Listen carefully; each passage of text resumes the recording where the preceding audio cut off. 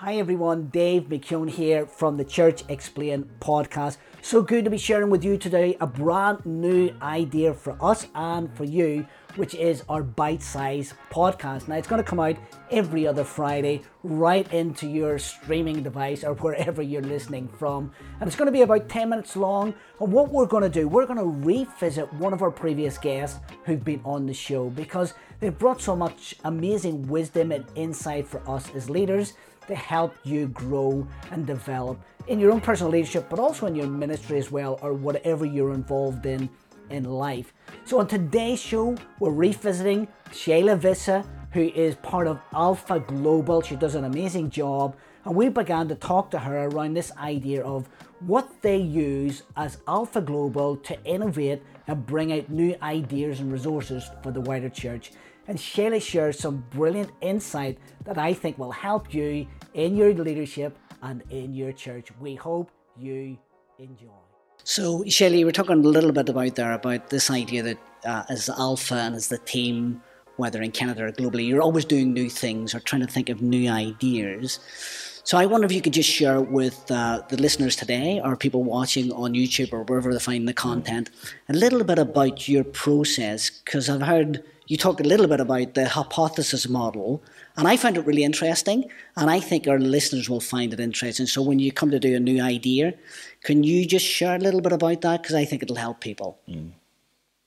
Yeah, I got this concept from The Lean Startup by Eric Ries, and it's really a hypothesis testing. And really in this season, I'm so glad we started doing it prior to COVID, so that when COVID hit, we were like, okay, let's just dig deeper into this, which is build, measure, learn. Rebuild, measure, learn, and you have this cycle going.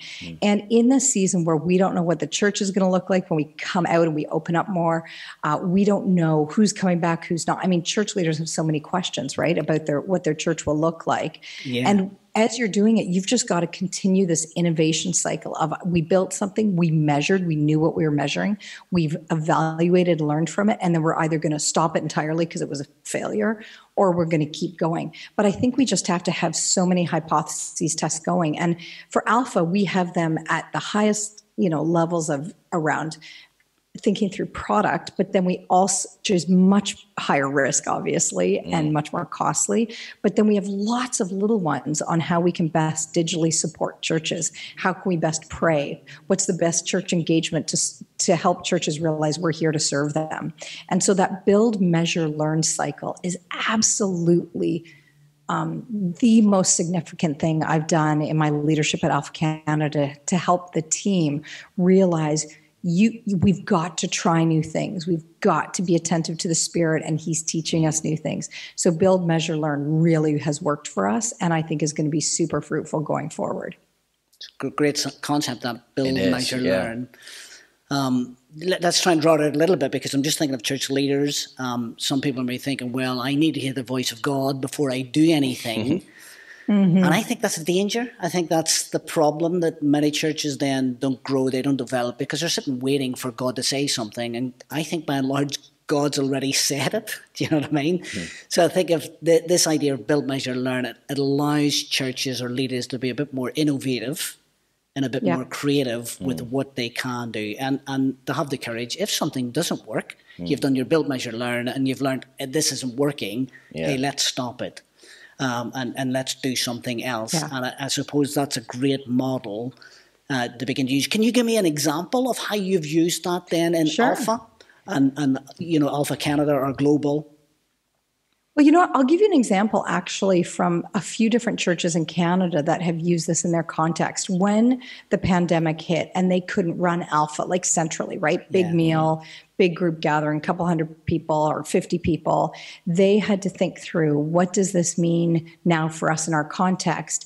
And so they decided to do pilots of, okay, out of a community group, home group, Bible study, whatever you want to call it, we're going to make those people an Alpha small group, and they're going to invite their friends. Gotcha. And one of our churches that we work with, Coastal Church, has hypothesized that, tried it out early on in the pandemic. It's been so successful that even to today, they're still running Alpha through their small groups. And they said more people are coming to faith Wow. Because Alpha's not run centrally. It's run through small groups in their church.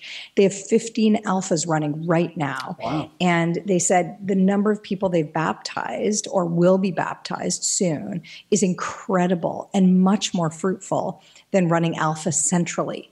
And so they said they love it because the lay people got engaged with evangelism, and it wasn't just the same people inviting their friends to a central Alpha. So I think that's one example of they tried it small, they tried it in a couple, it worked, they learned some things, and then they rolled it out bigger and bigger. And so it's like you always try to do a smaller hypothesis, learn from it, and go forward. There's no such thing as a failed hypothesis because you learn something. Even if you're not going to go forward with that strategy, however large or small, you've learned something that's teaching and equipping you on how to move forward. And you might try a completely different hypothesis because that one didn't work, but you've learned something. And that's really important, particularly now. That's amazing. Shayla, how would people who want to connect with you, how would they be able to connect with you? Are you on Instagram, social media, all of that? Yep, I am. It's pretty easy to find me on Instagram. I'm at Shayla Visser. I'm on Twitter, but I don't post very often. And LinkedIn seems to be a place where lots of church leaders, at least in North America, go. Wow. But I'm easy to find on social media and happy to hear from any church leaders that want to start a dialogue. That's amazing. Well, it's been great to be together on the Church Explained podcast. I want to thank Shayla for being with us, and please do connect with her wherever you can. And we look forward to seeing you next time on the Church Explained podcast. But before you go, you can rate, review, subscribe, do all of that wherever you're consuming this content. And please check out icon.church/open. The show notes will be on there. You'll be able to see all past episodes of the Church Explained podcast, plus also all the free resources that you can get for your church, for your teams in that. But we look forward to seeing you next time on the Church Explained podcast.